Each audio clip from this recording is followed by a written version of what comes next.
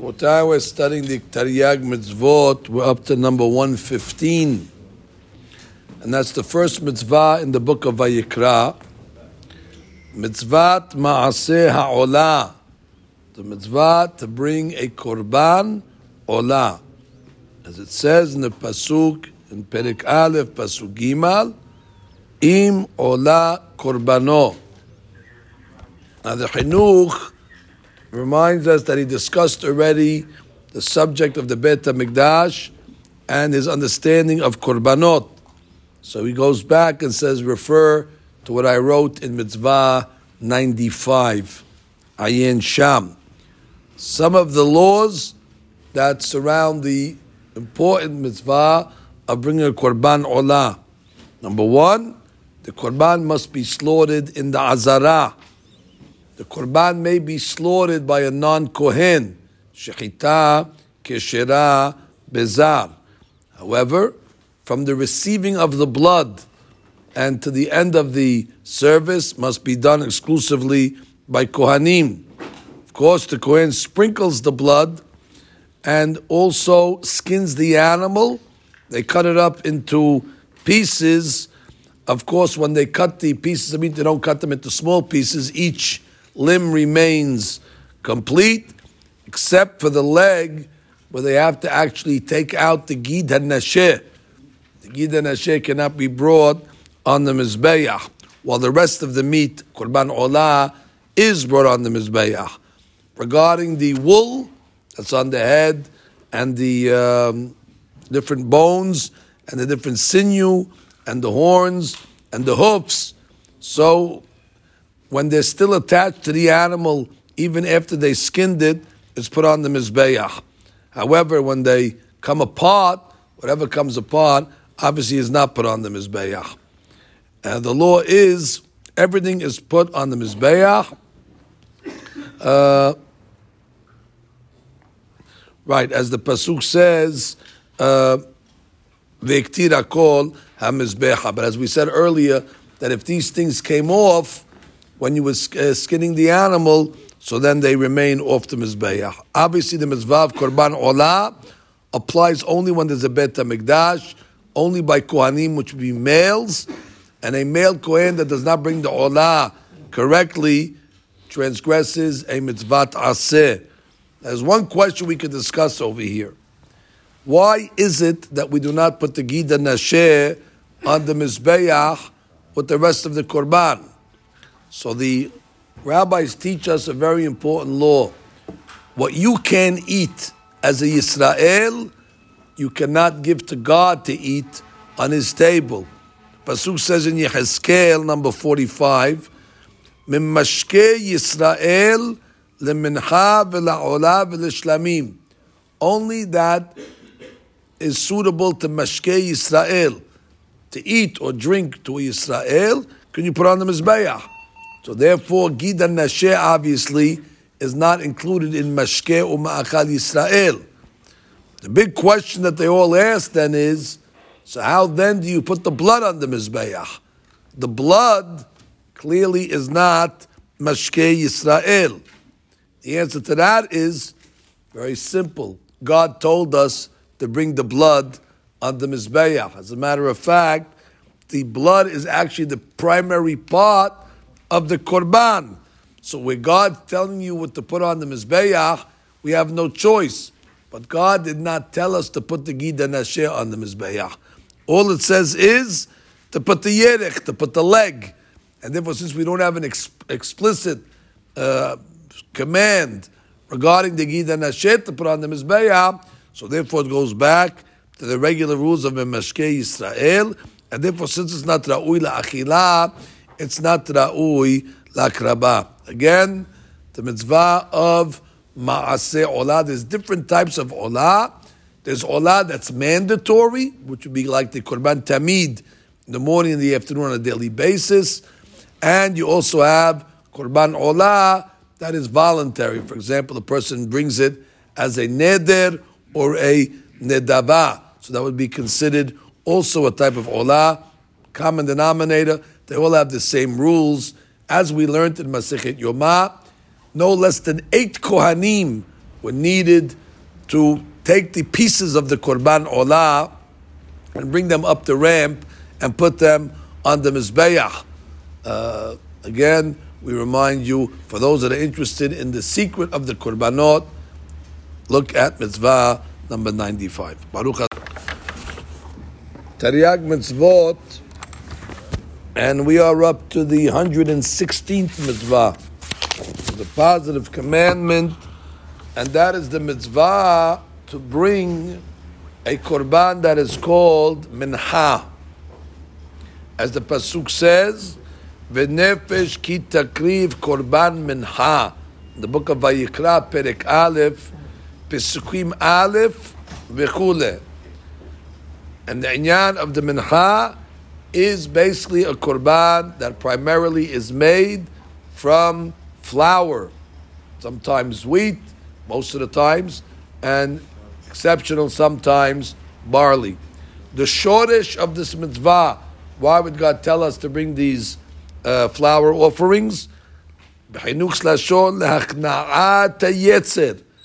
this will also create a subjugation of the Yetzer Hara. Why? Shir'eh Adam ki b'shvil chet'o nitztarech lisrof mamono ulchaloto. That he sees that because of his sins, he has to basically burn his money. What is he actually doing? He's taking his money, buying a minha, and you're burning it on the mizbeach. And therefore that'll cause him to think twice the next time that he sins. Now the chinuch over here goes out of his way to explain to us why they call this offering a minha, as opposed to a animal offering that is called a korban. So he says, because here, as opposed to a korban, you're bringing a small amount of offering to God. Minha is like a matana. Similarly, he says what a person would give his friend. If he wants to appease his friend, he sends him a small souvenir or small memento, a small little gift. And therefore, since in relative to korban, this is a smaller item, so therefore it's called minha, which implies something small. Furthermore, since many of the minachot, as we're going to learn now, are brought voluntarily, it's called minchat nedava, so something that is given voluntarily is called minha, as opposed to a chiyuv. Minha would be like a gift. So therefore, since minha comes primarily nedava, that's the name it chose. Now, there are 3 minachot that come for the sibur, community minha. And that number 1 is the omer, that is brought on the second day of Pesach. Number 2, the 2 loaves of bread, that's called shtei lechem, that were brought on Shavuot. I will point out that is the only mincha that is made from hametz.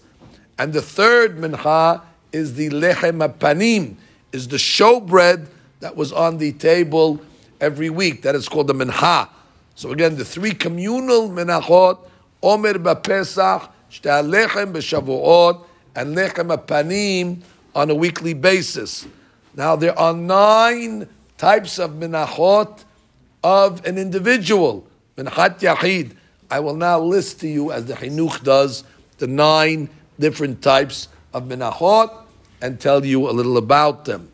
Number 1 is called minchat choteh.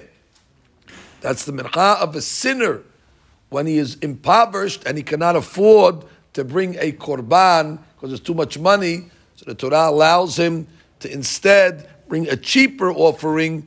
Instead of bringing the animal, he brings a flour offering, minchat choteh. Minchat kenaot. That's the mincha that the sotah brings after her husband suspects her. So she has to bring this mincha. This is an exceptional mincha. It is made out of barley. Number 3, minchat chinuch. Not to be confused with the commentator on Sefer HaChinuch, but minchat chinuch is the mincha that every kohen must bring on the day that he was inaugurated as a kohen to serve. Number 4, minchat habitin. That's the mincha that a kohen gadol must bring on a daily basis. Minchat solet. That is a minha that can be brought either as a neder, a vow, or nedaba as a donation. It is brought raw. It is not baked and it is not fried. That is called minhat solet. Number 6, minhat mahabat. That is fried in oil and it's brought either as a neder or a nedaba. Minhat marheshet. That also is fried.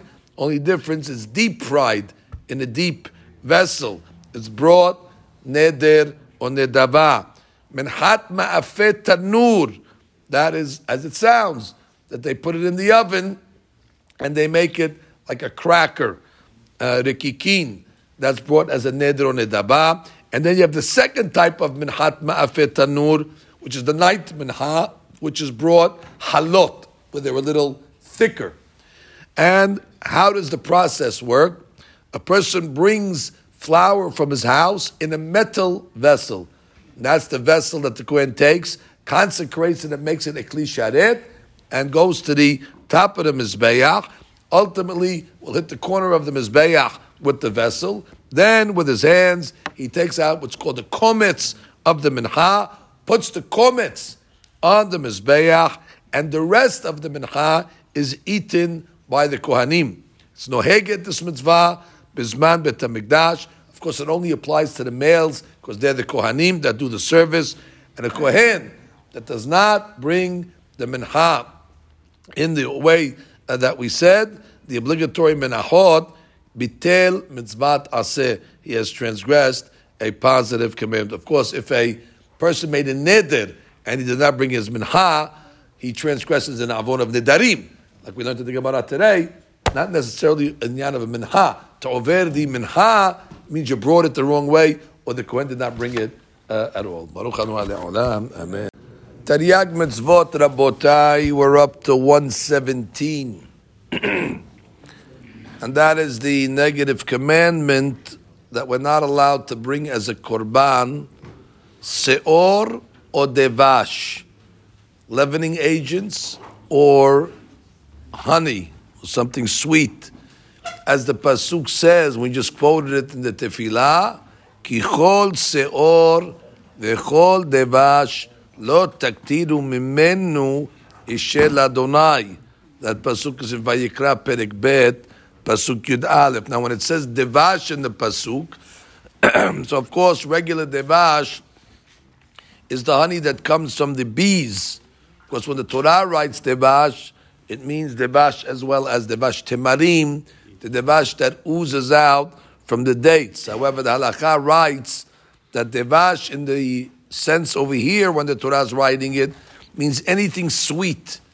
So not only honey, anything sweet that comes out of the fruit. For example, we would call that sugar, would not be allowed to be brought on the mizbeach.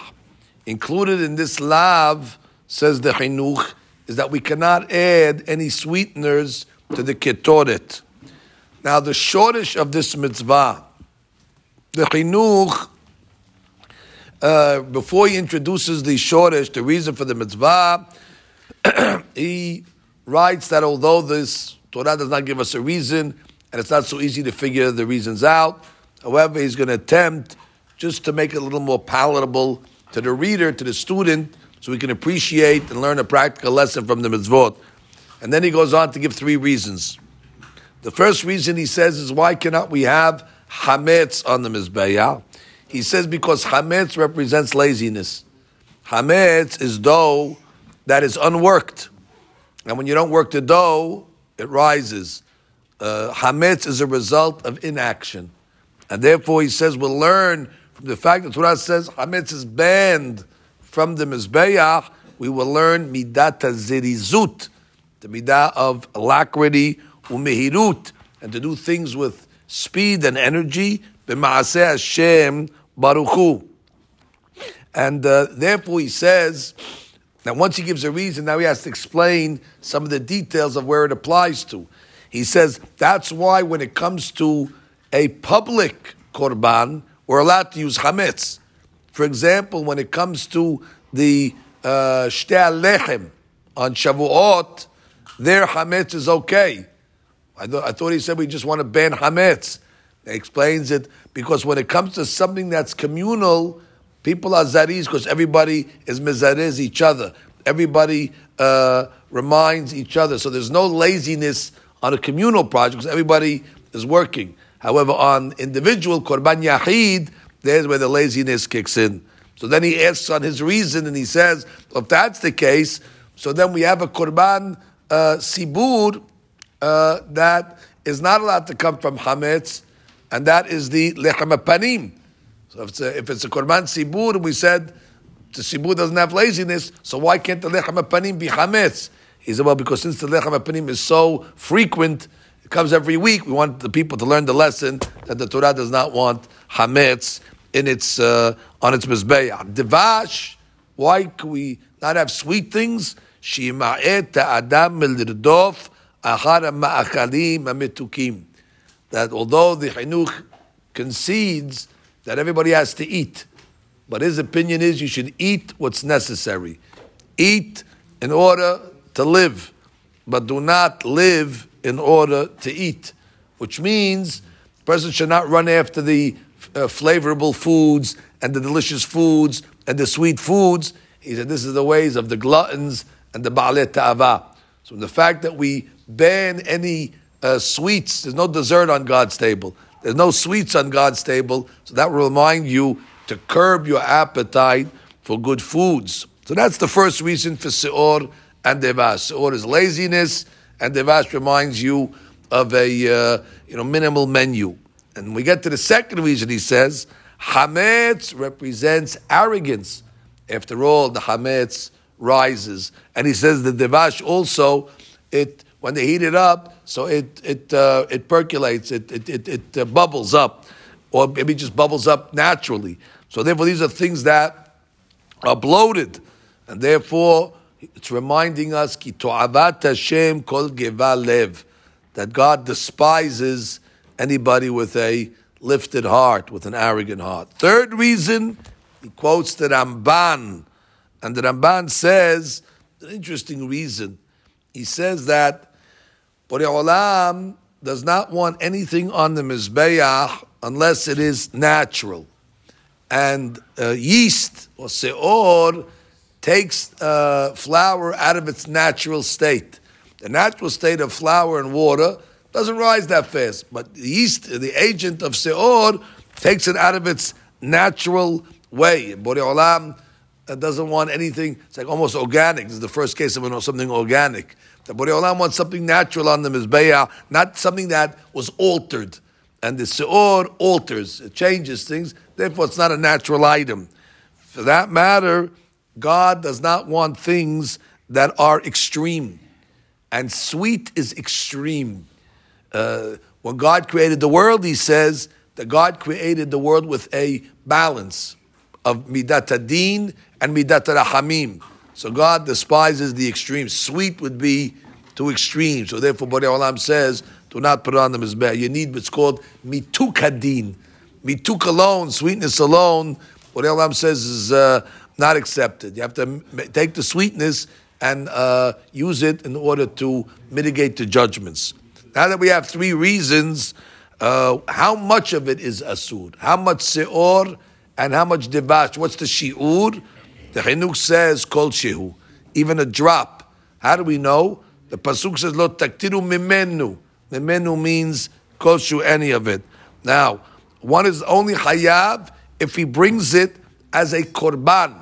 However, if one uses hametz or devash as a fuel, meaning like wood, in order to fuel the mizbeach, he does not transgress.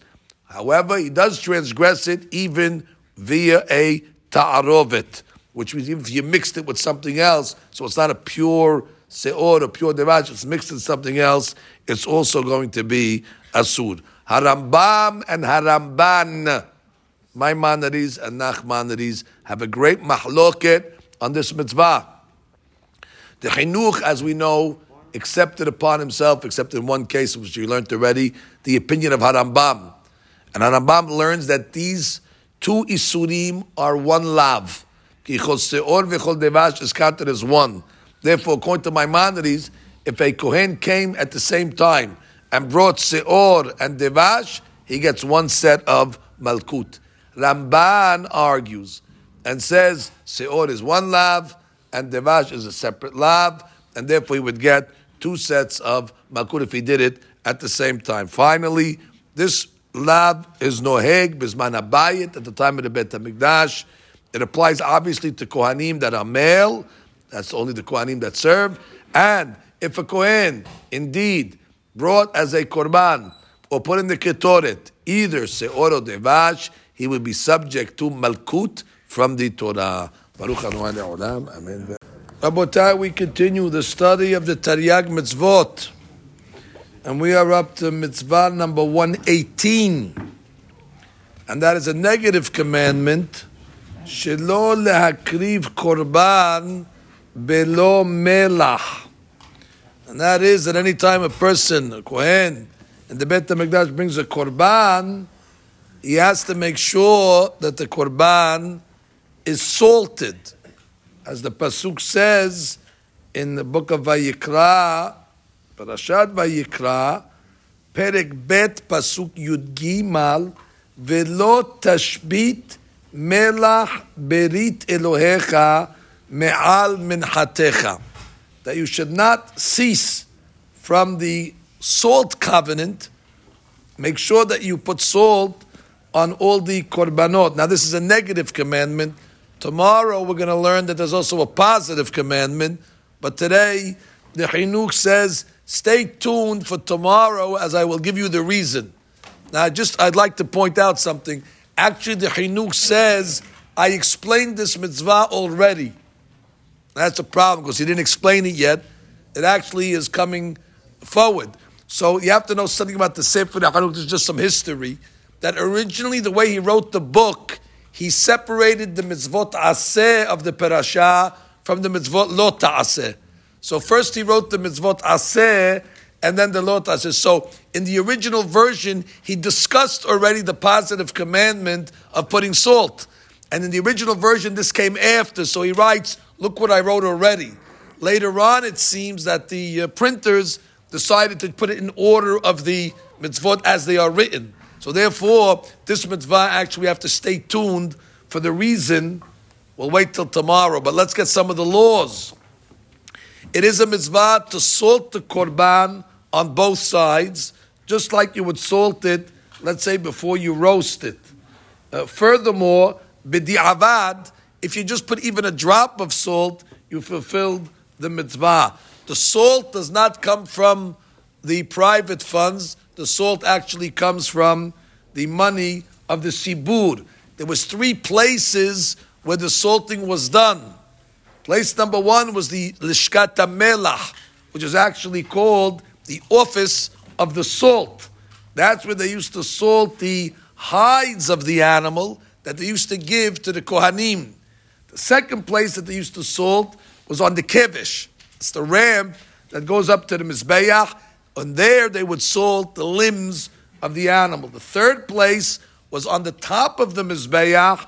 That's where they actually would add salt to the komets and to the levona and to the menachot and to olat ha'of. Let me explain you that not only does the meat need to be salted, but anything that goes on the Mizbeach needs to be salted. So when they took, for example, from the mincha, a handful, that's considered something that goes on the Mizbeach. They have to add salt to it as well. The frankincense that they took from the table on a weekly basis, that's a mincha. They have to add salt to it. Or for that matter, all the menachot that went on the Mizbeach need to have salt on it, as well as the olat ha'of. Now obviously this mitzvah applies only when there's a Bet HaMikdash. It applies only to males, because they are the Kohanim that serve. A Kohen that brings a korban without salt has transgressed the negative commandment. Tomorrow we'll learn that he also transgresses a positive commandment. But for this point, since it's a negative commandment that has an action, which means he brought a korban, he did an action, and he did not fulfill the law, he gets malkut, he gets lashes. Now, on this mitzvah, there's something very noteworthy to point out. There's a big controversy who wrote the book Sefer HaChinuch. he wrote it anonymously. So we really don't have a signature of an author. So we have to deduce from the writing style, from other books, from his opinions in different places, who this author might be. Now, there are many opinions that have concluded that the author of the Sefer HaChinuch is one of the important Rishonim called the Ra'ah, Rabbi Aharon HaLevi, who also wrote another important Sefer, Bedek HaBayit. Now, if that's the case, this mitzvah puts that theory into question. Why? Because the Ra'ah himself in his book Bedek HaBayit says that this law of salting the korbanot applies not only to the meat that goes on the mizbeach, but applies to the meat that the Kohanim eat as well. Now that's not a korban anymore. But since it's part of a korban, so their personal meat from the shilamim, for example, or the korban chatat, their meat also needs to be salted. However, in the book Sefer HaChinuch, he clearly writes that this mitzvah only applies to stuff that goes on the mizbeach. Now, if it was the same author who wrote the Bedek HaBayit and who wrote the Chinuch, here we would have a contradiction. So the Minhat Chinuch and Ot Yud Aleph points out, from here it seems at least either that the rabbi changed his mind at some point, or that it's a different rabbi. And therefore, that's one of the ways we would analyze to see really who wrote the book. Although the consensus is that it is the Ra'ah, but from here you see that there is a contradiction then, what he said in Chinuch and what he said in the Bedek HaBayit. From the Sefer HaChinuch, it's clear that only things that go on the Mizbeach, like Korbanot, and not what the Kohanim eat, are subject to the rule of the salt. Baruch Adonai Le'olam. Amen ve'amen. Rabbi Hananiah ben Akashya Omer. All right, Rabotai, Tariag Mitzvot, and we're up to the 119th Mitzvah. It's a positive commandment to salt every korban. So the book of Vayikra, Parashat Vayikra, Pasuk reads, Al kol korbanecha takriv melach. On all your sacrifices, you must bring with it salt. It's Vayikra, chapter 2, Pasuk Yud Gimel, Pasuk 13. Remember, yesterday we learned there's a negative commandment that if you don't put salt, don't bring a korban without salt. Today we learned the positive. As well, the Chinuch finally reveals to us his reason why the Torah would want to have salt on the meat of the Mizbeach. So the simple explanation he says is again, everything that we do in the Beit HaMikdash is to create a environment in order that it'll have a hashpa'ah, an influence on the person that's bringing the korban, and ultimately it will bring him to teshuvah. Well, when you're bringing a korban, part of the feeling is the senses that get involved with it, and we know that a piece of meat that is salted not only tastes better, says the Chinuch, but even smells better. It seems the salt brings out the good aroma in the meat. And therefore, we want to show that on God's table, we're not bringing something less than we would put on our table, and therefore we're giving him a choice way of the meat in order to get kapara. Furthermore, he says, Ki hamelach mekayem kol davar, that salt is a preservative. Matzil ala hefsed ve'arikavon, and salt actually saves things from decomposing and deteriorating. So he says something incredible. Kem b'ma'aseh ha'korban. Korban has the same element. Yinatzeh la'adam min ha'hefsed. Korban saves a person from spiritual deterioration. V'tishmor nafsho, and it protects his soul. V'tisha'er kayemet la'ad. So just like salt preserves, the korban preserves. So again, when the person sees them putting salt in the korban, he's reminded the value of the korban that he's doing, that it's going to give him spiritual preservation. Now, the laws, like we said some of them yesterday, we'll add some more today. Everything that goes on the mizbeach get some salt on it, except nisachim, which is the wine libation, as well as the blood that gets sprinkled, as well as the wood that's used as the fuel. If the Kohen transgressed and he brought a korban without salt, the korban is still kasher, except for the mincha. The mincha that does not have salt, it's me'akev, as the pasuk says, "Velo tashpit melach berit Elohecha me'al minchatecha." We have a beferush pasuk that says that when it comes to the mincha, it invalidates it. Of course, this mitzvah is no heged, only at the time of the Bet HaMikdash. It applies only to males, because they're the Kohanim. A Kohen that transgresses and brings a mincha or a korban without salt, not only does he transgress a negative commandment that we're mentioning yesterday, but when he gets malkut, but he also transgresses a positive commandment. So he gets two. He transgresses an aseh and a lo ta'aseh.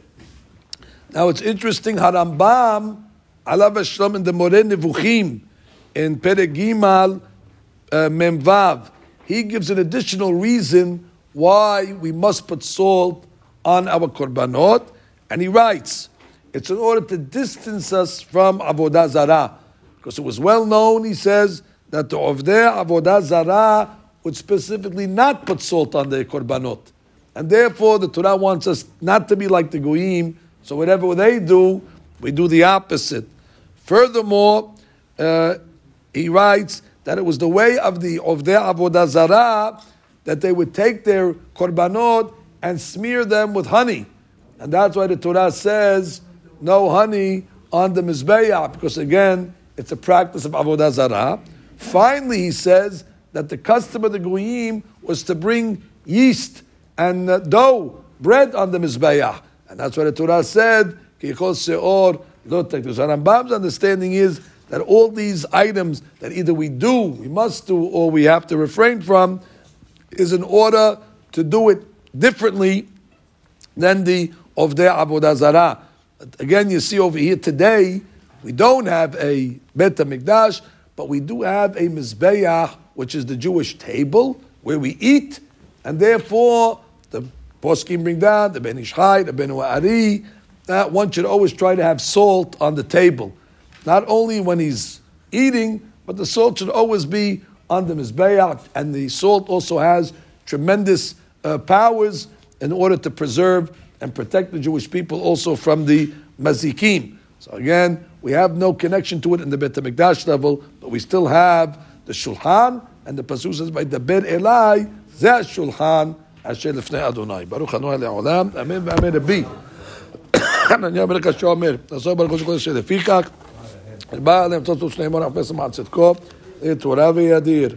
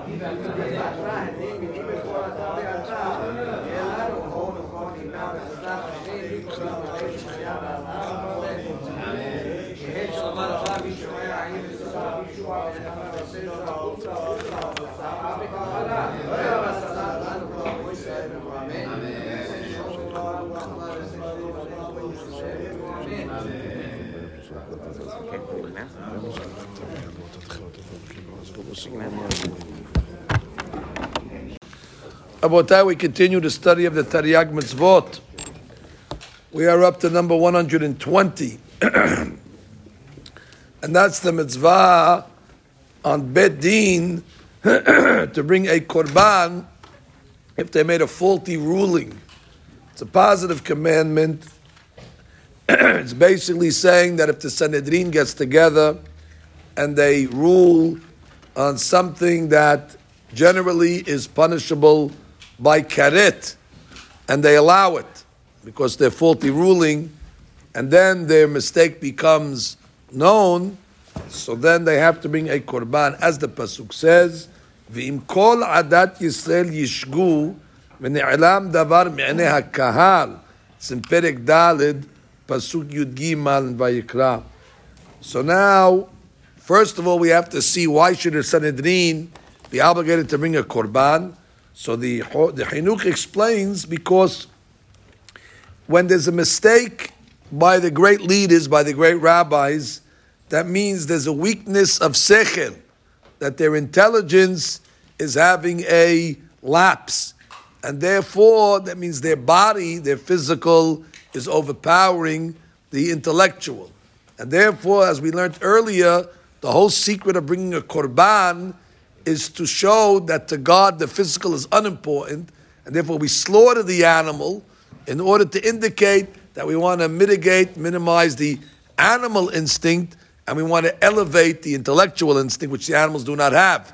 And therefore, since they made a mistake in the intellect, it's time to reboot the system and kill the animal as a korban in order to remind them the importance of the seichel. And it's brought in the Beit HaMikdash, he says, which is clearly the Beit HaMikdash is the place where the intellect receives its shefa. Now I'd like to explain some of the laws that apply and what are some of the conditions for this mitzvah to be fulfilled. Number one, the ruling has to be made by the entire Sanhedrin, which is the 71 members. Number two, the Rosh must be with them, which is the Ab Beit Din must be present. And all of the members that are sitting in this Beit Din, called the Sanhedrin, have to be eligible to make halakhic rulings. There's certain people, even though they're very smart, they're not eligible. For example, a ger is not eligible to sit on the Sanhedrin, or let's say a zaken, somebody that reaches a certain old age. Furthermore, the majority of the Sanhedrin has to make the mistake, and they have to explicitly say, we rule that this is mutar. Now, it's not enough for them to rule it, the kahal has to accept it. And as long as the majority of the kahal accepts the ruling of the Beit Din and ultimately follows it, let's give a simple example. Let's say the Beit Din says, we're well aware that chelev is asur, that the Torah does not want us to eat certain fats of the animal, but this piece over here is not considered chelev, therefore we're ruling you can eat it. And they make that ruling, and the people say, well, if the Sanhedrin say it's okay, they must know, and therefore they follow it as well. Which means it has to be in that case, as opposed to, let's say, the people say, we know the rabbis botched it, and we know they're wrong, but you know what? If they're giving us the leniency, we're using it anyway. That's not a case. The case has to be that the people followed it because they relied on the ruling of the Beit Din, assuming that they're correct. Now, as I said before, we're not talking about whether the Sanhedrin is uprooting a law from the Torah. As I said, they didn't say that there's no such thing as chelev. That they can't do. And this law doesn't apply. We're talking about where they say there is chelev. It's just that this item here is not. Exactly. Furthermore, when the Beit Din finds out that they made the mistake, they have to know exactly the ruling that they made the error on. It's not enough to say, we have a vague memory of some ruling that we made. They have to know exactly the case that they're talking about. And it's not that the Sanhedrin brings the korban. The korban is brought by every tribe. Every shevet of Klal Yisrael, means 12 korbanot have to be brought in order to atone for this mistake of the Beit Din. So, for example, let's say the Beit Din ruled on Avodah Zarah. They said, this service over here is not considered idolatry. And they made a mistake. Well, Klal Yisrael said, that's not considered idolatry. So everybody went and started to do that practice. And then it was known to Sanhedrin that they made a mistake. So in Avodah Zarah, each tribe must bring a par. That means they have to bring 12 parim, and that's for Olah. And they must bring 12 goats. That's the Avodah Zarah korban. 12 goats, se'irim, the korban hatat. So in that case, the par, davar shel sibur, people make a mistake, they think it's one par. It's not one par. it's 12 parim, it's one each. And then in Avodah Zarah will be an additional 12 se'irim. Of course, it was another case of karet, not Avodah Zarah, so then it would just be 12 parim. Obviously, it's noheget. This mitzvah only applies in the times of the Beit HaMikdash. That's when the Sanhedrin used to sit. I should be point out that it's only talking about when the Sanhedrin is sitting in their offices in the Shkat Gazit on the Temple Mount, which means that 40 years before the destruction of the temple, this law did not apply. Because as we learned in the Gemara, that 40 years before the destruction, the Sanhedrin actually was exiled from their offices. So even if they had made a mistake at that point, since it was not coming from the Shkat Gazit, the law of Pari Alem Davar Shel Sibur would not apply. Rabotai, we continue the study of the Taryag Mitzvot. And today we are up to Mitzvah number 121. And that's the positive commandment to bring a Korban Hatat for an individual. As the Pasuk says in Perek Daled, Pasuk Chav Zayin, Ve'im nefesh achat techeta b'shkaga me'am ha'aretz v'chuleh. That's referring to if somebody committed a sin, a private sin, so he has to bring a korban hatat if he committed the sin b'shogeg, and this is called hatat kibu'ah, which means it is fixed. It does not fluctuate based on the person's income. No matter whether he is wealthy or if he's poor, he still brings the same korban. Now, what type of sin must he commit in order to be subject to bring a korban hatat? It's a sin that if he would have done it on purpose, b'mezid, he would be hayav karet. Furthermore, it only applies to negative commandments, lo ta'aseh, and it has to be a lav sheyesh bo ma'aseh. So those are the three conditions in order to be hayav or korban hatat kivu'ah. I repeat, asab b'shogeg, he did it by mistake on something that if he would do on purpose would be hayav karet. It's a negative commandment and it has a ma'aseh. Based on that, if a person does not bring korban pesach b'shogeg, he does not bring a korban hatat. That even though it's punishable by karet, korban pesach is a positive commandment, and therefore not included in the rules. Furthermore, if somebody does not take a brit milah, although it's punishable by karet, if he did it by mistake, b'shogeg, he would not bring a korban hatat, because it's not a negative commandment. Again, it is a positive commandment. Furthermore, the megadef. Megadef is somebody that commits blasphemy. Now, even though it's punishable by karet, and even though it's a negative commandment, it does not have an action, because that is done verbally. And therefore, it's a lav, but en bo ma'aseh.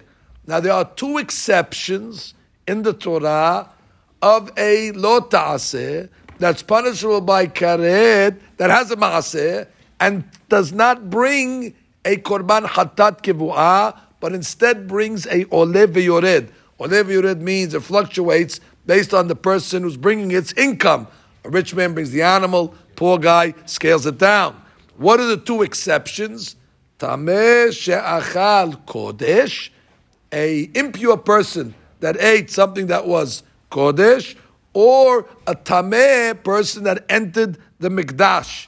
These are the two exceptions where a korban oleh v'yored is brought. The chinuch counts for us 43 averot in the Torah that are subject to a hatat kivu'ah. Most of them are regarding arayot, immorality, the forbidden relations. Now, on this subject, it's worthy just to bring to your attention, Rabotai, that we've heard over the years that there is a concept that in the Bedin Shel Ma'ala, in the heavenly court, they don't punish until a person is 20. And it sounds like they're saying that until 20, a person will not be hayav karet, because karet is a punishment that is bidei shamayim. what is the real story regarding that principle that we've heard, that up to 20, there is no punishment b'dei shamayim? There was a great rabbi called the Hacham Tzevi. In his Teshuvot in Siman Memtet, he says to come along and say that a person is not going to be hayab, karet, on the things that he does less than 20, ena mistaberet. He says it does not make some sense. Shadavar tamua, which is the Torah forbade something, and the Torah gave a punishment on something. And not only that, but people that are less than 20, we kill them. If a person was mehalel Shabbat b'mezid, they throw him off a building, they give him sekilah. So therefore, if already we're punishing the person under 20 with physical deaths, why should mitabi de shamayim be any different? Furthermore, the Hatam Sofer in his Teshuvot, Yura De'ah Siman Kuf Nun He, as well as the Noda Bihuda in Madura Tanina in Yura De'ah Kuf Samech Daled, both write that it's not mistaber to say that somebody that commits a sin is not going to be punished because he's less than 20. He says, otherwise, says the Noda Bihuda, the world will be hefker. The world will be helter-skelter, because every kid that's under 20 will commit all these crimes that are punishable and say, I'm off the hook. I'm not going to get punished because I'm less than 20. It cannot be. So the conclusion, they come along and they say, is that what it means that they don't give karet is they suspend it. They wait until he's 20, which means they give him a chance to make teshuvah. That since normally a person commits a crime, hayav karet on the spot. Mashiach, somebody less than 20, it's a delayed reaction. I guess because of his young age, so they give him a little reprieve. But not that they're going to get him off the hook. They're just giving him a chance to atone and to rectify it and to make the shua. But once he gets to the age of 20, all those back karets go back on the person. So again, it does not affect a korban hatat. I mean, don't think for a second that if somebody commits a sin when he's 18 years old, does not have to bring a korban hatat. Because you might say, well, he's not chayav karet, therefore doesn't bring a hatat. That's regardless, he's going to have to bring a korban hatat because it's a sin that's punishable by karet. We're not referring to is the person necessarily. It goes on the style of sin. And since this sin is a karet sin, whether the minor less than 20 is going to get it or not at this point, we just discussed it. But that's not going to impact what we're discussing here today. Even an 18-year-old or a 19-year-old that commits one of these lo ta'aseh, shezedono karet, sheyesh bo ma'aseh, indeed he will have to bring a hatat kivu'ah. All right, Rabotai, Taryag Mitzvot. We're up to 122. Positive commandment, and that's the mitzvah of edut, the mitzvah to testify as a witness, as is written in Parashat Vayikra, V'hu ed o ra'a o yada im lo yagid v'nasa avono. So there in Perek He Pasuk Aleph, the Torah says that if a person sees something, he has to say something. And if he doesn't, so then already v'nasa avono, he transgresses this positive commandment. Now there is a difference, fundamental difference, between when it comes to monetary cases and capital punishment cases. When it comes to dinei mamonot, you don't need to step forward and testify unless they summon you to court to testify. When one of the litigants comes along and says, I have witnesses that he owes me the money. So Bedim will summon the witness. You don't have to come on your own. However, when it comes to capital punishment cases, for example, you witnessed the crime of murder. There you must come on your own to Bedin and tell the Bedin what you saw. The obvious reason is because there's danger now. If people are not going to come to testify, there's going to have criminals in the street. And therefore, if he doesn't come on his own and testify, he transgresses the sin. Now let's review, Rabotai, some of the details of the mitzvah as related to us by the Sefer HaChinuch. First of all, he says, not everybody is obligated to go to Beit Din and testify. For example, if let's say the witness was Hacham Gadol, a great rabbi, scholar, and the Beit Din is beneath his intellectual level, let's say, he does not have to go and testify. It's not kavod Torah. And therefore the mitzvat aseh of kavod Torah overrides the positive commandment of going to be a witness. Another person, for example, the Kohen Gadol, because of his stature, is not obligated to go testify, only if his testimony is nogeya to the king. As we're going to see, it's only referring to Malchei David. Thirdly, Malchei Yisrael, Jewish kings, because of a story that's related in the Gemara, the rabbis established, they do not testify and they are not testified against. However, Malchut Bet David, if a king is from the Davidic dynasty, he can testify and they can testify against him.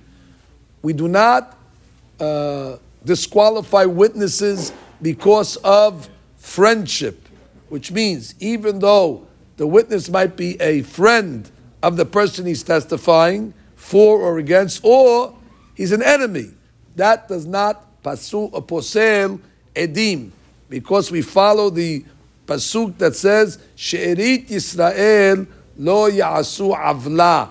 The Jewish people are not suspected for lying because of relationship, because of a friendship.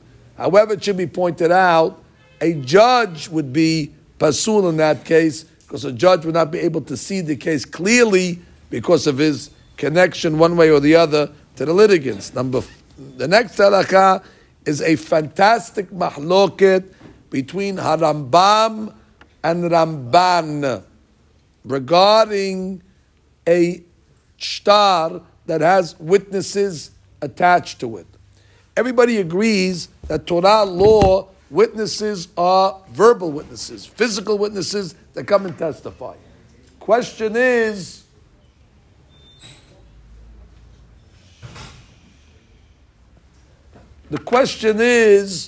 if you have a shtar is a document between Reuven and Shimon, and they have it signed, whatever took place, by two witnesses. And now they want to use that shtar as testimony that the event happened. Reuven owes Shimon money. There's two witnesses signed. The question is, what is the status of those two witnesses that are not physical anymore? We're relying on a signature on a paper. Harambam says, indeed, that type of testimony of a shtar is the Rabbanan. The rabbis established it because it's going to be hard for people to lend money. How are they going to find their witnesses? No one's going to borrow money if they ain't going to produce witnesses that there was a loan.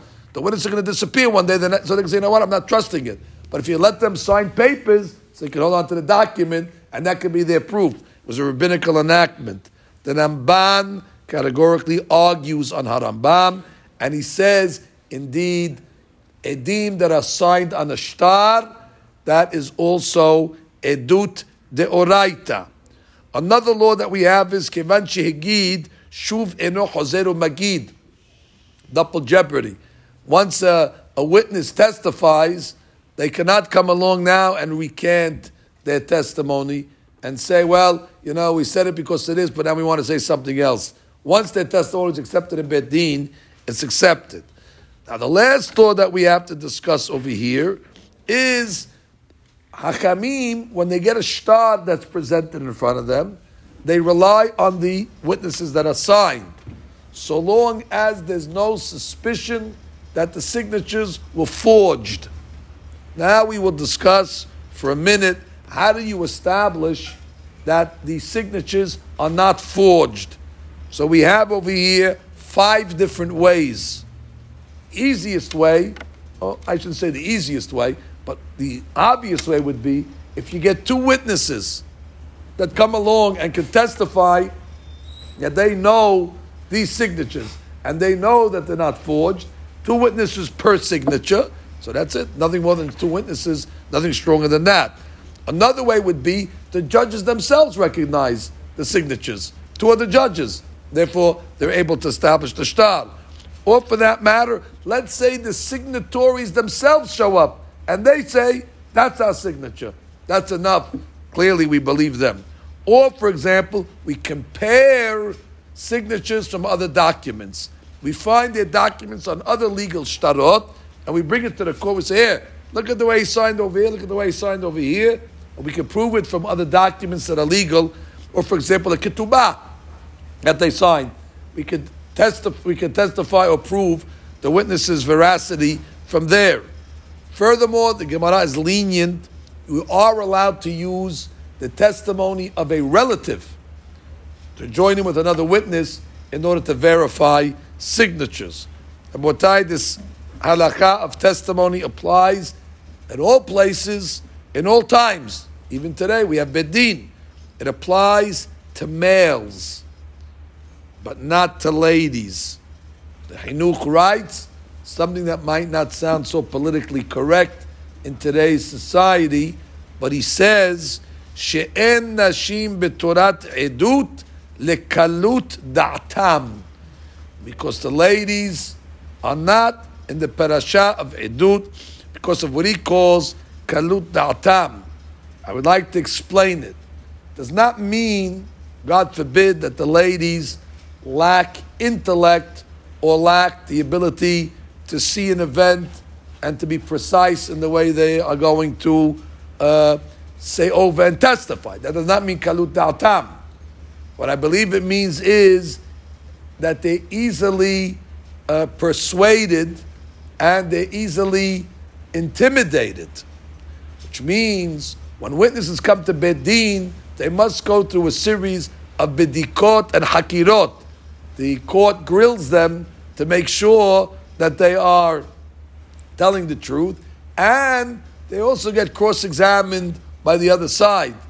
And we're worried that the lady, either because she's easily persuasive or she gets intimidated from the high pressure, and therefore she might just say, maybe that's not what I saw, maybe that doesn't mean all ladies are like that. But since that is a teva, Hakamim or the Torah put them outside of the pale of testimony. Law says if the witness should have gone to Betin and he didn't, he was mevatel a mitzvat aseh. So it's interesting, the Chinuch is learning that even though it says in the pasuk, im lo yagid v'nasa avono, sounds like it's a negative, but it says no. It's a positive commandment that's just telling you the consequence. And therefore, he says on Shor Gadol, why? Why if people don't go to court and testify is the punishment not only Gadol, he says Gadol me'od. Why? He says, Ki bekoah ha'edut yitkayemu ha'yeshuvim. Because society is established when there's a strong court system and there's law and order and there's justice.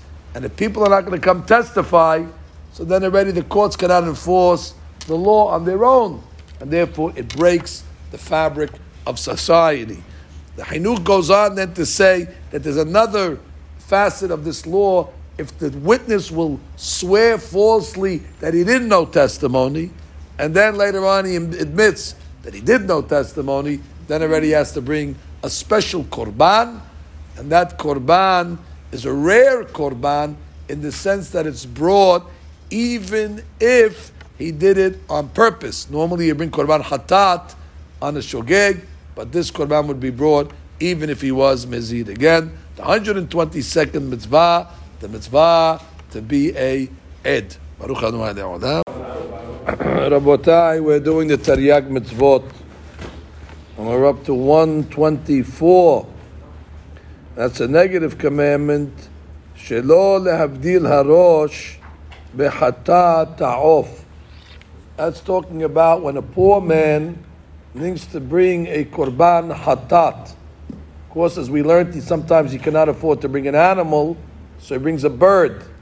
So the law is that after they make the melikah, which we'll discuss what melikah is in a minute, they do not detach the head of the bird from the neck. Lo yavdil. The head must remain attached. As it says in the pasuk, umalak et rosho mimul orpo lo yavdil, that they make melikah from behind the neck and they do not separate the head from the body. That's in Perek He, pasuk Het, Parashat Vayikra. Now let's just get some terminology. When it comes to the bird, they do not make a conventional shechita. Conventional shechita is from the neck. do the simanim. However, we do melika, that the Kohen takes his nail and he thrusts it in the back of the animal, the back of the bird, I should say, by the spine, by the back of the neck actually, and he breaks the bone, and his nail goes all the way through to the front of the bird and breaks the siman and breaks the sign, cuts the sign from the back, or the majority of it. Of course, he has to make sure that when he's doing it, that it doesn't go too deep, that it'll cause the head to come off. Again, the pasuk says, lo yavdil. Now the question we can ask is, why did the Torah not allow a conventional shechita by a bird? Why would the Torah tell us you need to do milika? And the Chinuch gives a very interesting reason. So he says, listen, who brings the bird? The ani.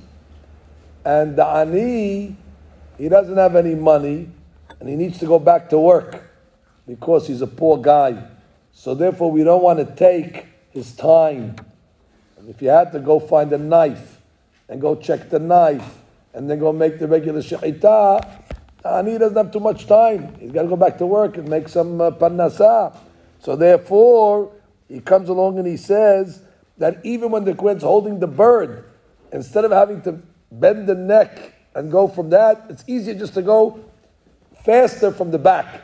Basically, according to the Chinuch, it's to expedite it so the ani's time will not be wasted. Furthermore, he then says that Bnei Yisrael are compared to a dove, which is the bird that the ani brings. And we slaughter it by the back of the neck to remind us, don't be stubborn, because the Jews are called the stiff-necked people. So we break the back of the neck in order to say that break your stubbornness, especially when that akshanut causes you to rebel against God. Furthermore, he says, why not separate the head? So he writes, and I quote, "V'isur avdalat harosh min haguf davar ra'ui lehidur hakorban." It's nicer to have the head attached, and therefore, poor guy, it's enough that he has to bring a bird, so at least let's bring it in the nicest way possible. Let it look whole. So therefore, it looks like he's giving something significant. Like he says, Dai lo ba'aniyuto. It's enough that he's poor. En lanu lehosif bedaluto. We shouldn't have to add insult to injury. So therefore, leave the head on. Let it be a little nicer sacrifice. The Chinuch reminds us that making milika zu me'avodot kashot shebemikdash was one of the hardest services in the Beit HaMikdash. The way the Kohen had to hold the bird, especially between his fingers, and get the thumb exactly in the right spot, the nail. Also, while other korbanot chatat can only be slaughtered in a certain location by the Mizbeach, there is no specific location that milika can be done. The Chinuch again says, Kedeh lemaher inyano shel ani. You don't want to delay and have to go to a certain spot. Just get it done. Get it done so the ani can go back to work. That is a famous derash on this from Rav Meir Shapiro alav shalom. And he asks, Al Pia Musar, when the ani brings a chatat, the Torah says, chatat of lo yavdil. We do not separate the head. However, olata of yavdil. When they bring the korban olah, let's say, so then the law is like a regular korban. They split the head off. So he says, why hatata of lo yavdil, the olata of yavdil? And he says a tremendous musar. As we learned earlier, the Jewish people are compared to a dove. And sometimes it happens that we see a Jew that will commit a sin, God forbid, and his name is publicized in the papers, and we know it's Chilul Hashem, he might commit some sort of crime. But what do the Goyim say? The Goyim come along and say, they're all the same. All the Jews are criminals. When it comes to hatata of, when it comes to the sin of the of, lo yavdil, they don't separate. They don't separate between Jew and Jew. They're all guilty. However, you have other times that Jews will do great things. will do heroic things. They'll make all sorts of breakthroughs in the different sciences and medicine. That's olat ta'of. And what do the goyim say? He's an exception. Yavdil, he's separate from everybody else. And therefore, it's a rarity. It's an exception to the rule. Hatat ta'of. When it comes to the sins of Klal Yisrael, lo yavdil. They put us in the same boat. All Jews are guilty. They're all the same. When it comes to olat ta'of, yavdil. He's different. He was the exception. In any event, the Torah says that this, Chinuch writes that this law applies only by the Beit HaMikdash, Bisman HaBayit, and by Kohanim. But Hidush over here is not only Kohanim. Ubchol Adam.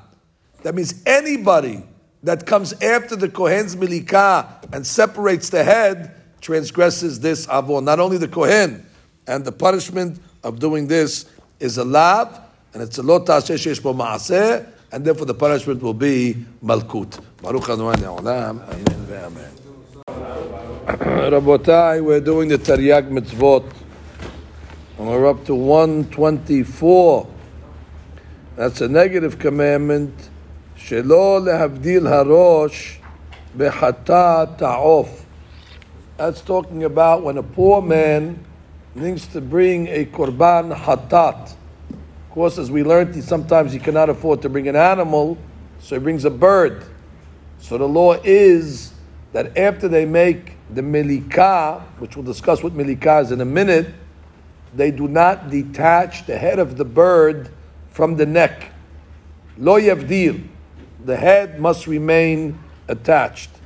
As it says in the pasuk, umalak et rosho mimul orpo lo yavdil. That they make milikah from behind the neck, and they do not separate the head from the body. That's in Perek He, Pasuk Het, Parashat Vayikra. Now let's just get some terminology. When it comes to the bird, they do not make a conventional shechita. Conventional shechita is from the neck. Do the simanim. However, we do milikah.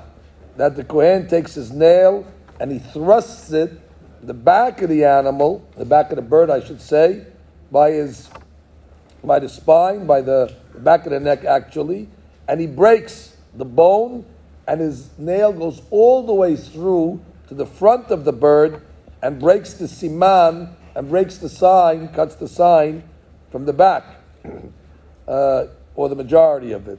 Of course, he has to make sure that when he's doing it, that it doesn't go too deep, that'll cause the head to come off. Again, the pasuk says lo yavdil. Now the question we can ask is, why did the Torah not allow a conventional shechita by a bird? Why would the Torah tell us you need to do milikah? And the Chinuch gives a very interesting reason. So he says, listen, who brings the bird? The ani. And the ani, he doesn't have any money, and he needs to go back to work because he's a poor guy. So therefore, we don't want to take his time. And if you had to go find a knife and go check the knife and then go make the regular shechita, and he doesn't have too much time. He's got to go back to work and make some parnasah. So therefore, he comes along and he says that even when the Kohen's holding the bird, instead of having to bend the neck and go from that, it's easier just to go faster from the back. Basically, according to the Chinuch, it's to expedite it so the ani's time will not be wasted. Furthermore, he then says that Bnei Yisrael are compared to a dove, which is the bird that the ani brings. And we slaughter it by the back of the neck to remind us, don't be stubborn, because the Jews are called the stiff-necked people. So we break the back of the neck in order to say that break your stubbornness, especially when that akshanut causes you to rebel against God. Furthermore, he says, why not separate the head? So he writes, and I quote, "V'isur avdalat harosh min haguf davar ra'ui lehidur hakorban." It's nicer to have the head attached, and therefore, poor guy, it's enough that he has to bring a bird, so at least let's bring it in the nicest way possible. Let it look whole. So therefore, it looks like he's giving something significant. like he says, Dai lo ba'aniyuto. It's enough that he's poor. En lanu lehosif bedaluto. We shouldn't have to add insult to injury. So therefore, leave the head on. Let it be a little nicer sacrifice. The Chinuch reminds us that making milika zu me'avodot kashot shebemikdash was one of the hardest services in the Beit HaMikdash. The way the Kohen had to hold the bird, especially between his fingers, and get the thumb exactly in the right spot, the nail. Also, while other korbanot hatat can only be slaughtered in a certain location by the Mizbeach, there is no specific location that milika can be done. The Chinuch again says, Kedeh lemaher inyano shel ani. You don't want to delay and have to go to a certain spot. Just get it done. Get it done so the ani can go back to work. That is a famous derash on this from Rav Meir Shapiro alav shalom. And he asks, Al Pia Musar, when the ani brings a hatat, the Torah says, hatat ta'of lo yavdil. We do not separate the head. However, olah ta'of yavdil. When they bring the korban olah, let's say, so then the law is like a regular korban. They split the head off. So he says, why hatat ta'of lo yavdil? The olah ta'of yavdil. And he says a tremendous musar. As we learned earlier, the Jewish people are compared to a dove. And sometimes it happens that we see a Jew that will commit a sin, God forbid, and his name is publicized in the papers, and we know it's Chilul Hashem, he might commit some sort of crime. But what do the Goyim say? The Goyim come along and say, they're all the same. All the Jews are criminals. When it comes to hatat ta'of, when it comes to the sin of the off, lo yavdil. They don't separate. They don't separate between Jew and Jew. They're all guilty. However, you have other times that Jews will do great things. They will do heroic things.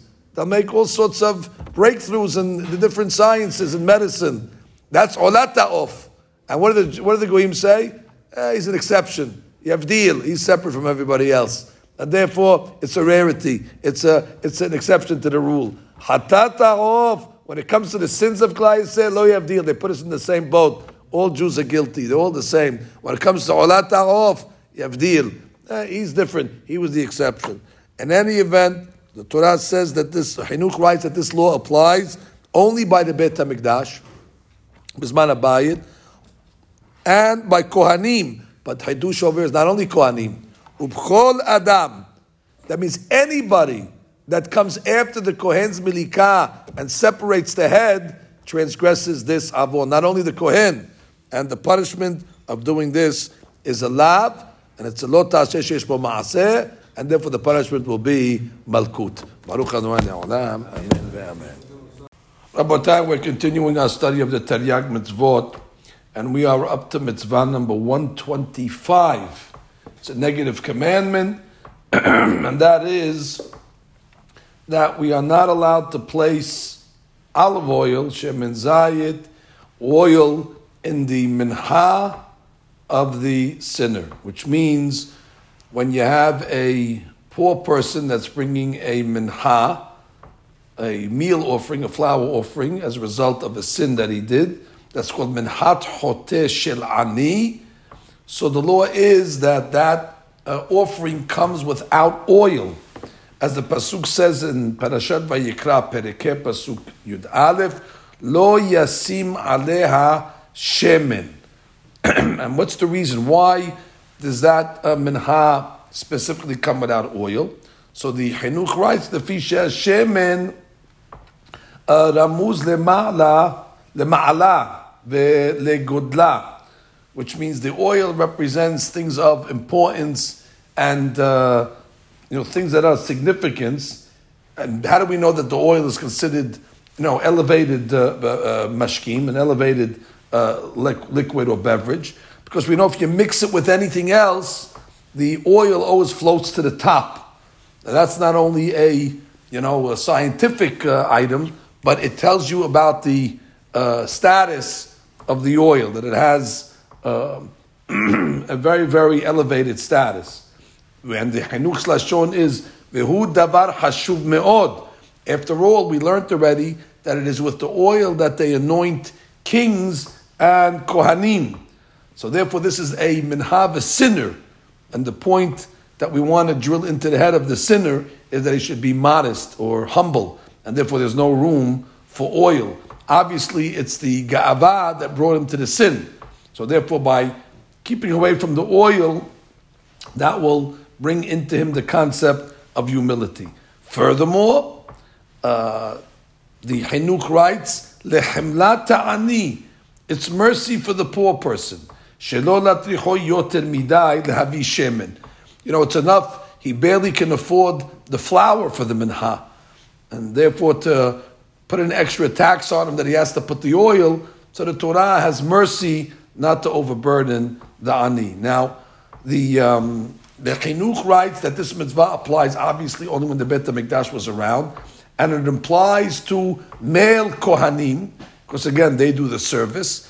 And then he writes like this, any kohen that transgresses and puts oil into the minha of the ani gets malkut.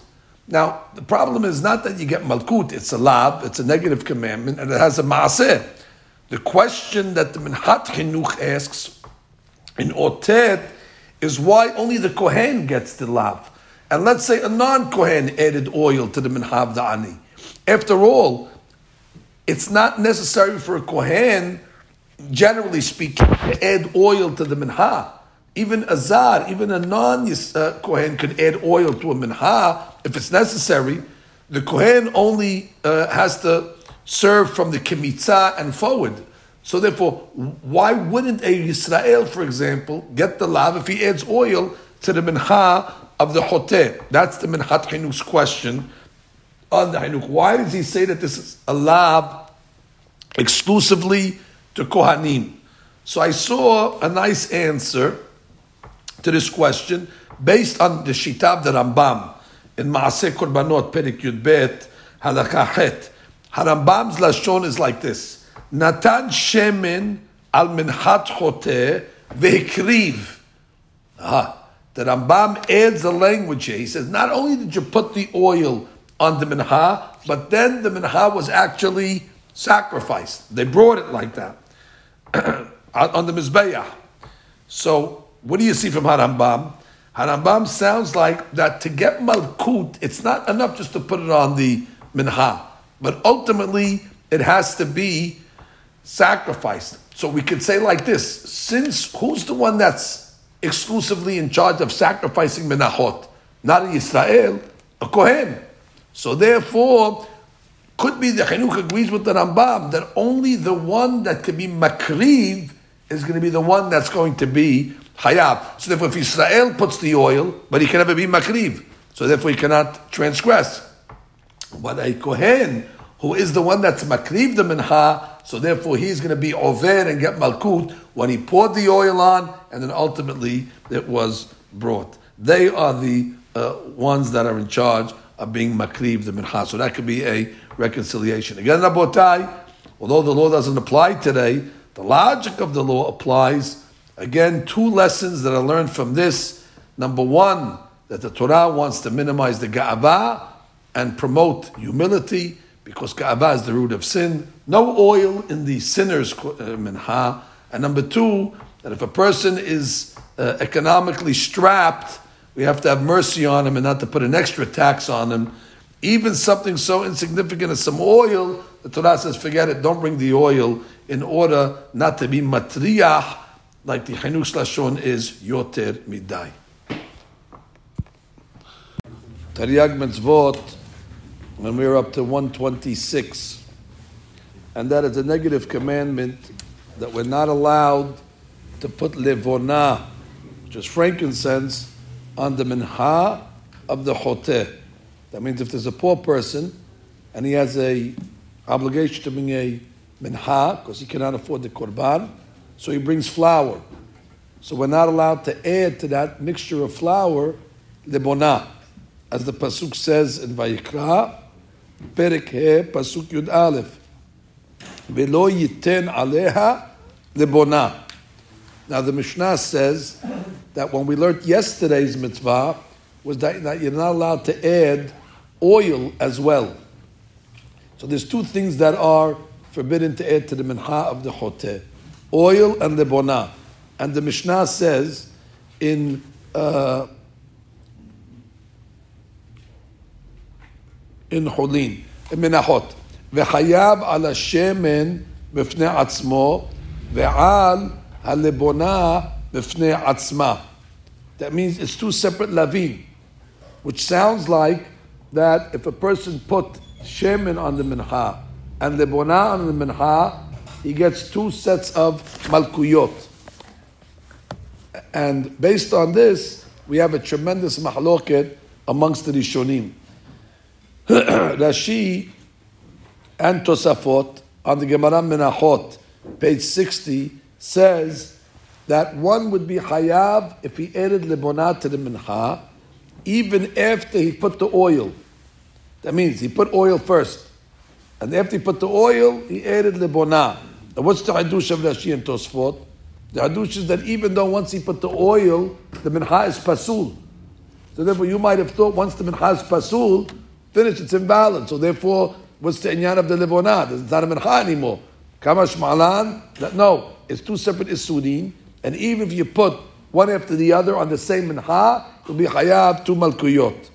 The Benutam argues on this, and he says exactly what we just said. Since the mincha becomes pasul once you add the shemen, if you add lebonah to that same mincha, you will not be hayav on the lebonah. Oh, but the Mishnah says, v'chayav azeh b'fnei atzmo v'zeh b'fnei atzmo. So we can explain it simply. It's two different minachot. You put shemen on one mincha, and you put lebonah on a different one. Or we can explain that the hadush of the Mishnah is that you might have thought that you only chayav until you do both together.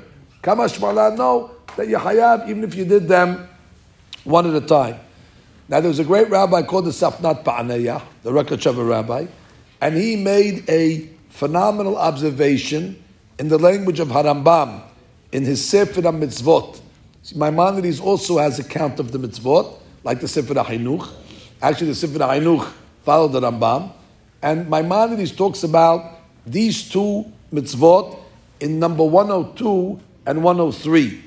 He listed them as the 102nd negative commandment, not to put oil on the mincha, and the 103rd negative commandment, not to put levonah.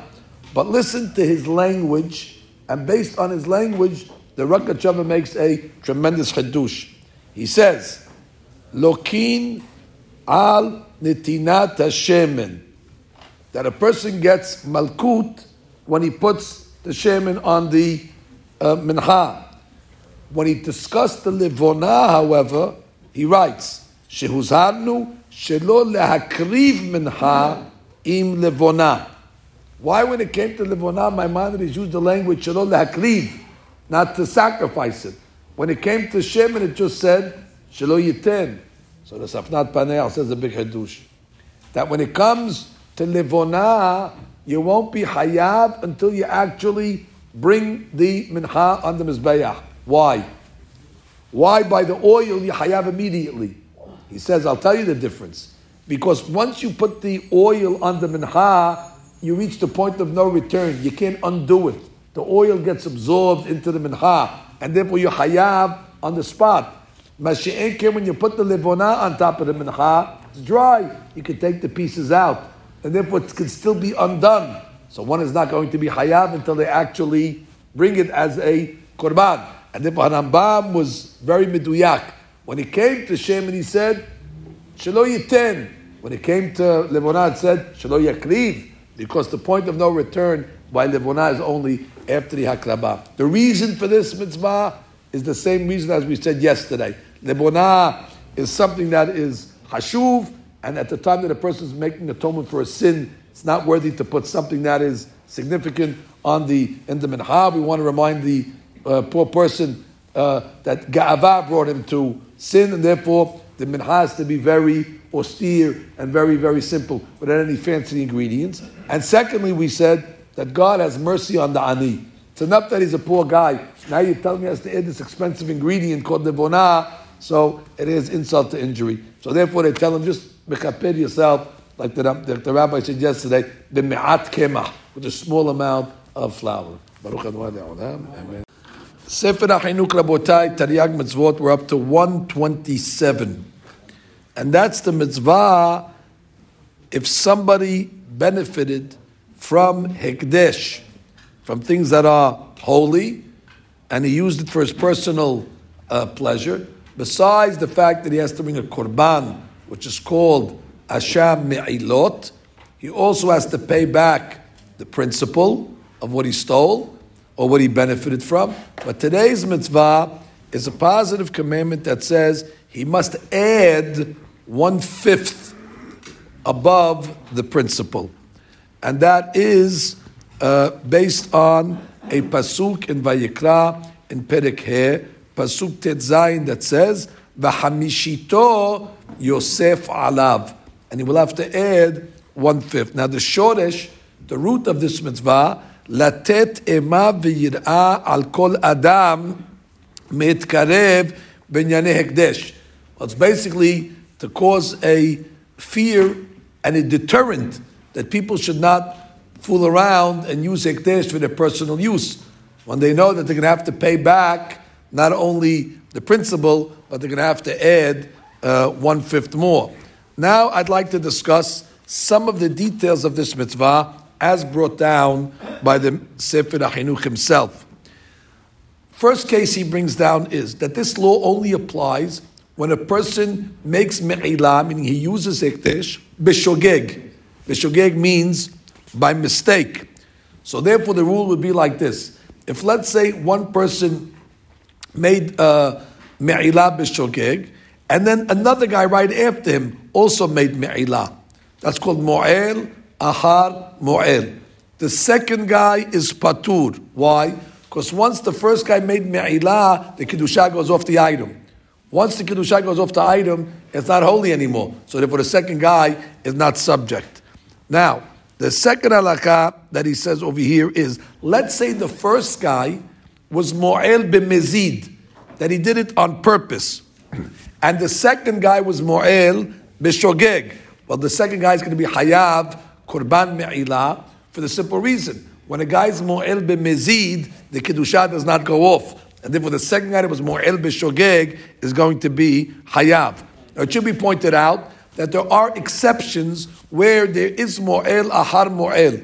And that is when the actual item is intrinsic kedusha. That's called kedusha taguf. On things that are intrinsically kedusha, the kedusha does not go off. For example, a behema of korban or kli sharet, which is a holy vessel that's used in the Beit HaMikdash. The minimum amount of benefit for this isur is shaveh peruta. It has to be at least a peruta's worth where he benefited. Now, there's an interesting case. Let's say somebody came, even a non-Kohen, and ate from the meat of a korban hatat, or the meat of a korban asham, after the blood was sprinkled. Or let's say he ate from the shtei halechem, the two breads that they bring on Shavuot, after the korban was brought. Now, he's really not allowed to eat these items. He's a zar. However, there is no me'ilah in this case. Why? Since it's permissible, lemiksat b'nei adam. Since Kohanim are allowed to eat it, therefore there's a neheneh. It's not considered consecrated item to God, because you see Kohanim are allowed to eat it. So even though he was not allowed to eat it, it's not subject to me'ilah. The hadush over here is even if the item became pasul, that even Kohanim cannot eat it, doesn't matter. Since there was a sha'at heter, since at one moment Kohanim were allowed to eat it, it's not considered consecrated to God, therefore there is no law of me'ilah. Last but not least, this is a halakha that we see all over the place.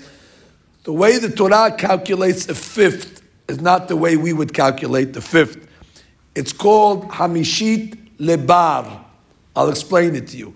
Let's say you want to do a fifth of $100. The way we would do it is you divide 100 into 5, and therefore it's $20. That would be the conventional way of doing it, but the Torah actually does it a different way.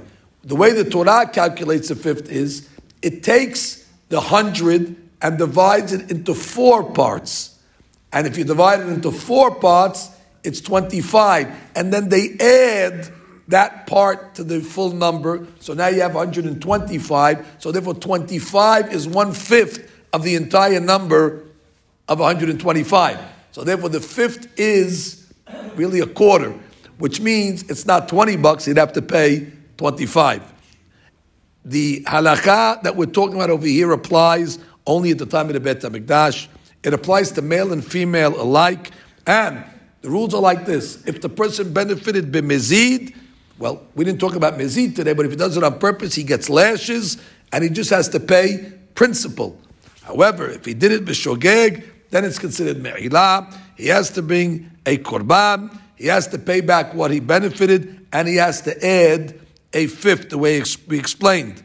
Now the chinuch leaves us with one last halakha, and we'll just explain the logic of it. Let's say a person has a safek.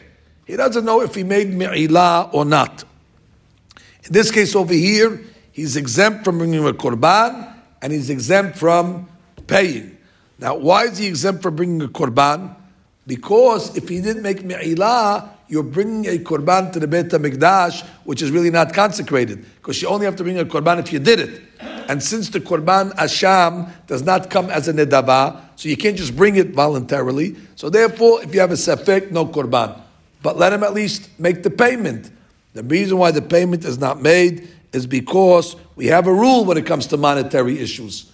Hamotzi mehavero alav hara'aya. You, Beit HaMikdash, you want to take money out of me, prove to me that I was mo'el in the first place. And therefore, since he has a safek, we go back to the rule of hamotzi mehavero alav hara'aya. Again, the lesson for us today is that obviously the Torah wants us to be careful when it comes to things that are kodesh. Although we don't have actual ekdesh today, but we do have sefarim kedoshim, we have batei knesiyot, and other things like that. You see, the Torah's opinion is that we must treat these things with extra sensitivity and care.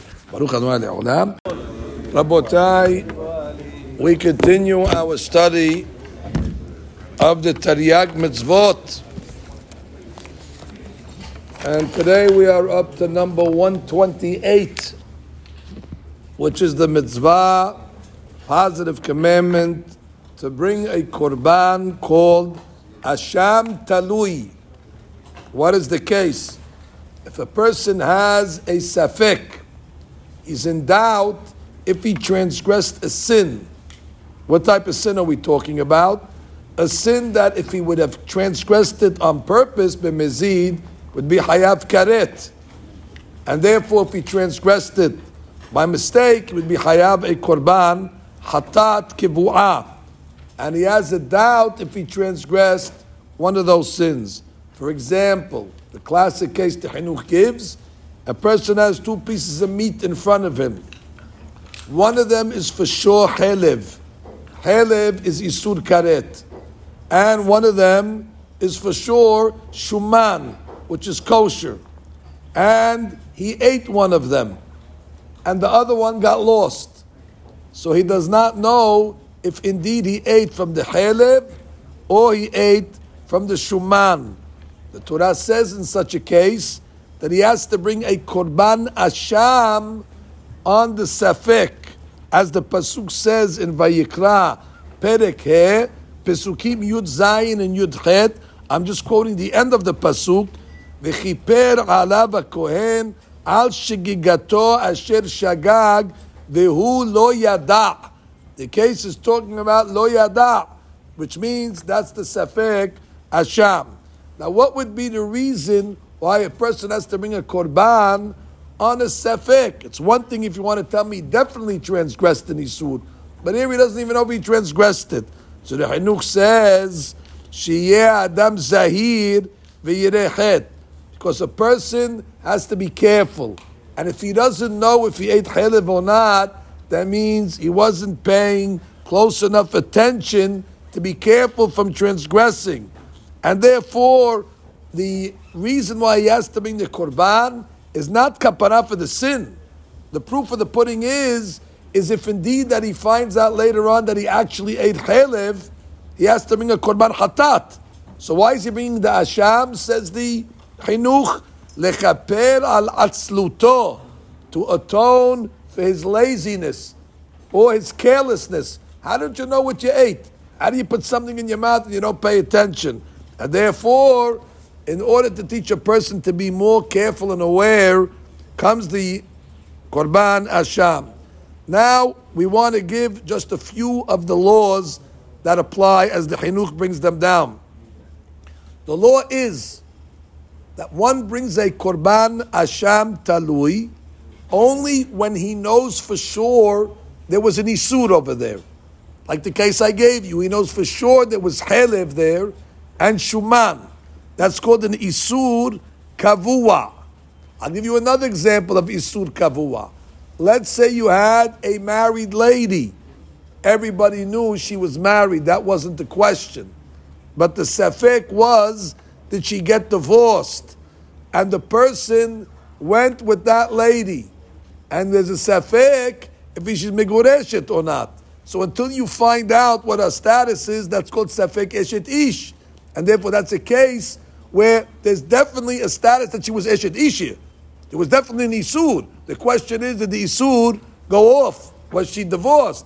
Therefore that's a classic case where you'd have to bring a Asham Talui. As opposed to, let's say, a person went with a lady that's safek mikudeshet. Now safek mikudeshet, we don't know if she was even ever married, because the status of a regular woman is that she's not married. She's b'haskat pinuyah. So you don't even know if there's an isur there in the first place. By the Migureshet, you know for sure there's an Isur. There was an Isur of Eshet Ish here at one point. But on Safek Mikudeshet, there might not even be an Isur here in the first place. So therefore, since there's no Isur Kavua, there is no Asham Talui. Of course, this law applies only at the time of the Bet HaMikdash. Applies to male and female alike. If somebody was in a Safek and did not bring an Asham Talui, he has transgressed a positive commandment. Now, Rabotai, at this point, it's kedai to bring in the famous mahloket. There's a general rule that says, and everybody agrees to this, safek deoraita lehumra. That if a person has a safek on a deoraita law, he has to treat it in the more strict way. Now, everybody agrees to that principle. The question is, who made up that principle? Did the Torah make up that principle? Or is it a rabbinic principle? Maimonides Harambam in Ilchot Tum'at Met, Perek Tet Halakha Yud Bet, says clearly, Safek deoraita lechumra midrabanan. It's the rabbis that made it. Minat Torah, Safek deoraita mutar. The Torah only forbade vadais. They were not oser safeks. The rabbis came along and said, you have to be ma'amir on the deoraita. So they all asked the question on Shitat Rambam from Asham Talui. You see over here that the guy's misupak if he ate chalev, and the Torah is telling you have a safek if you did it deoraita, you got to bring a korban. So doesn't that show you safek deoraita lehumra min Torah? That's the question they ask against Harambam. The Kesef Mishneh says a big chidush. He says he found in an old Ktav Yad of the Rambam, an old manuscript, where Harambam answers the question. And he says, yes, I did tell you Safek deoraita lechumra is only the Rabbanan, except when the deoraita is punishable by karet. I will agree that if it's a karet item like chalev, then the Torah clearly wants you to be strict, as proven by the Asham Talui. That would be the chalev case, or the Eshet Ish case. So Harambam qualified his rule. Safek deoraita lechumra midrabanan bishar isurim. Aval bi-isur kareta, even the Rambam with Modeh says the kesef, safek deoraita lechumra mideoraita. And anyway, the lesson of this law, though, doesn't apply today, Asham Talui, the inyan of being aware of what you're doing. They once asked the great Gaon of Yehuda Ades, live and be well, Rosh Yeshivat called Yaakov, and they asked him, who's worse? A person that forgets Ya'aleh v'yavo on Rosh Chodesh, or a person is safek if he forgot Ya'aleh v'yavo? And his answer was, if he forgot it, he's better. Why? Because if he forgot it, at least he knows what he did. But the guy Sefik means he was sleeping during the Amidah. He doesn't even know if he said it or not. It's okay to forget. People forget, but at least he knows where he stands. That means his brain is working. However, to not even know what you did, that means you weren't even cognizant at the time that you prayed the Amidah. And that's the Torah is telling you over here. When a person sits down to eat, and then he finishes, then he wakes up and says, hey, was that Chaylev or was that Shuman? Torah says, hey, that was careless. And for the carelessness, for the Atzlut, he has to bring a Korban Asham Talui. Baruch. Okay, Rabotai, we're continuing the study of the Taryag Mitzvot, and today we're up to Mitzvah 129, and that is the Mitzvah to bring a Korban called Asham Vadai.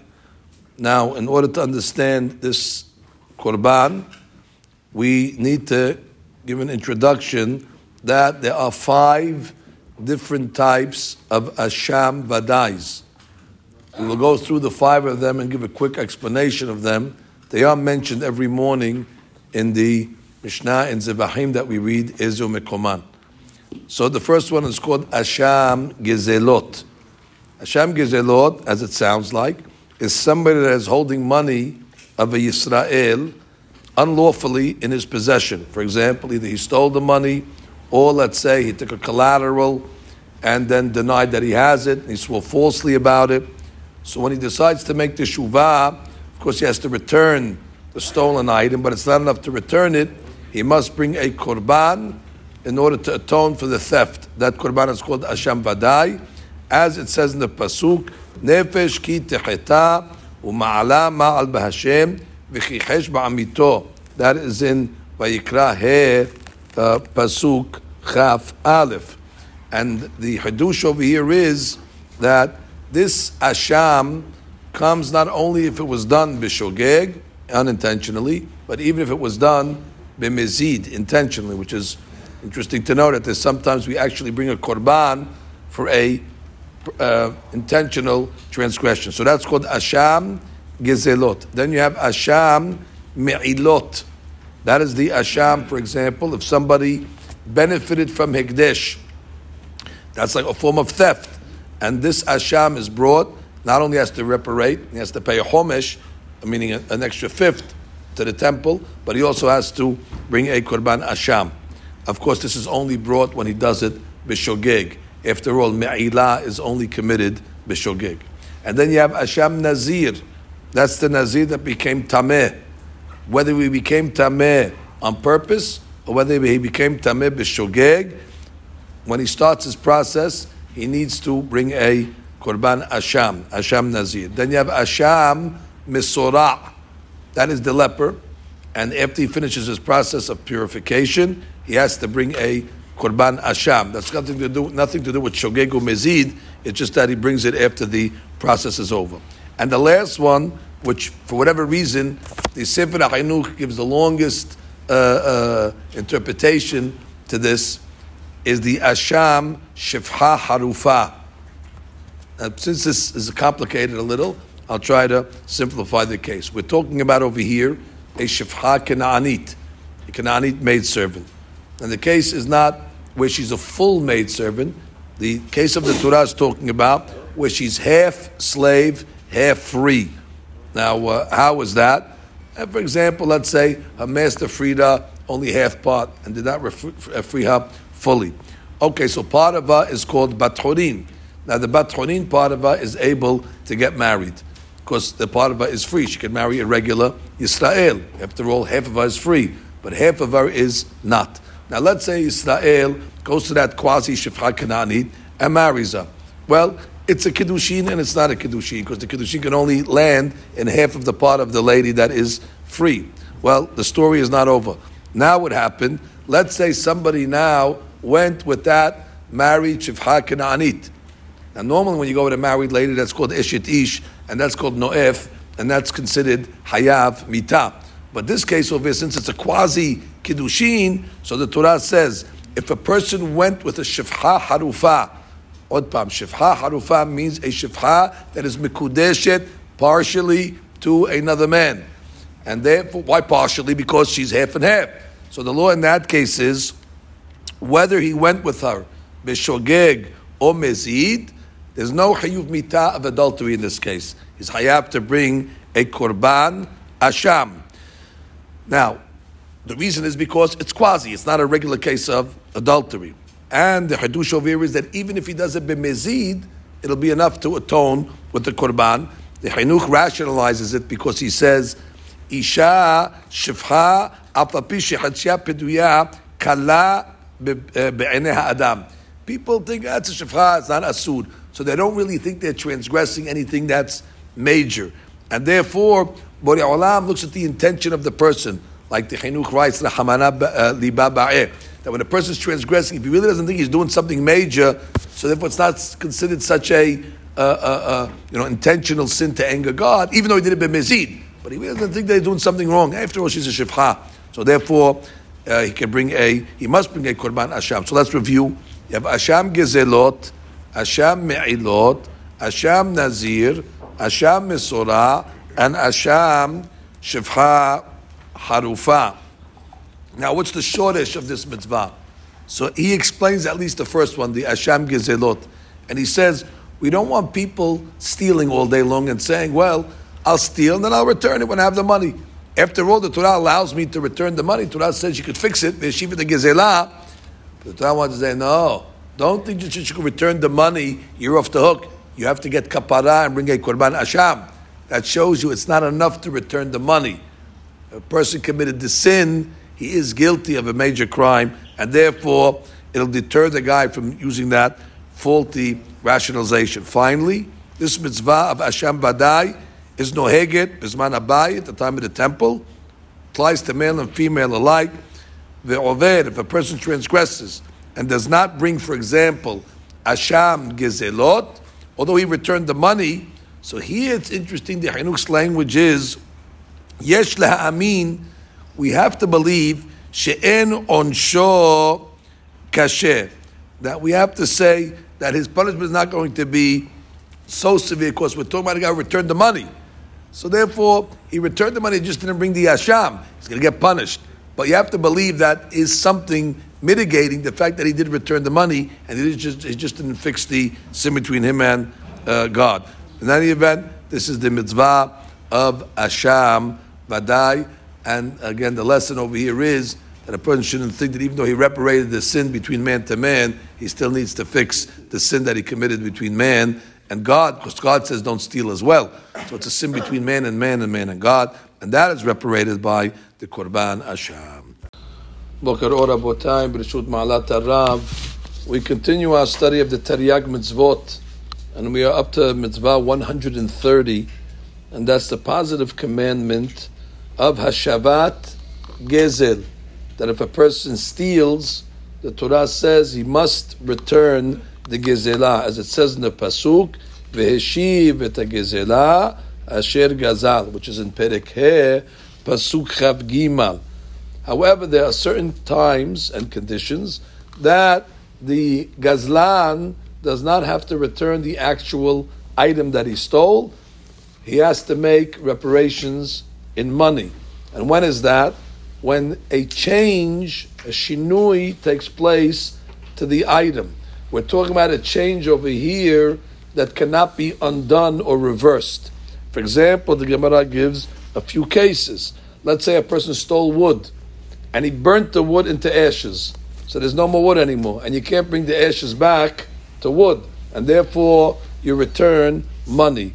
Or for example, he stole wool and he dyed the wool a different color. That's called a shinui she'eno hozer lebriyato. And therefore, he compensates with money. Or let's say he stole wool, the strings of wool, and he made a sweater from it. So now, it's a different item. So therefore, he has to compensate money. Now, there is a big hadush regarding this. What if a person steals less than a shaveh peruta, which is a small amount of money? Now, for sure, according to the Torah law, he's considered a gazlan, even if he steals less than a shaveh peruta. But the question is, does he have to return it?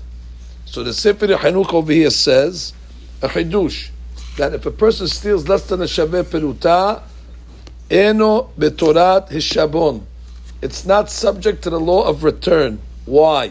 Listen to his golden language. Lefi Yisrael bnei Avraham, Yitzchak v'Yaakov nidivim bnei nidivim him. The Jewish people are generous, the children of generous people. V'yadua hadavar, it's well known.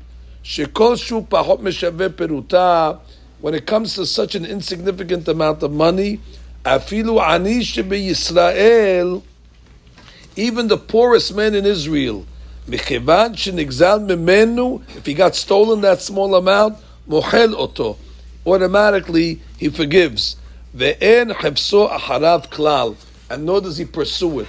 And therefore can be assumed by the Jewish people that on a small amount of money, they're going to forego it. And therefore the deen is, one does not have to return it.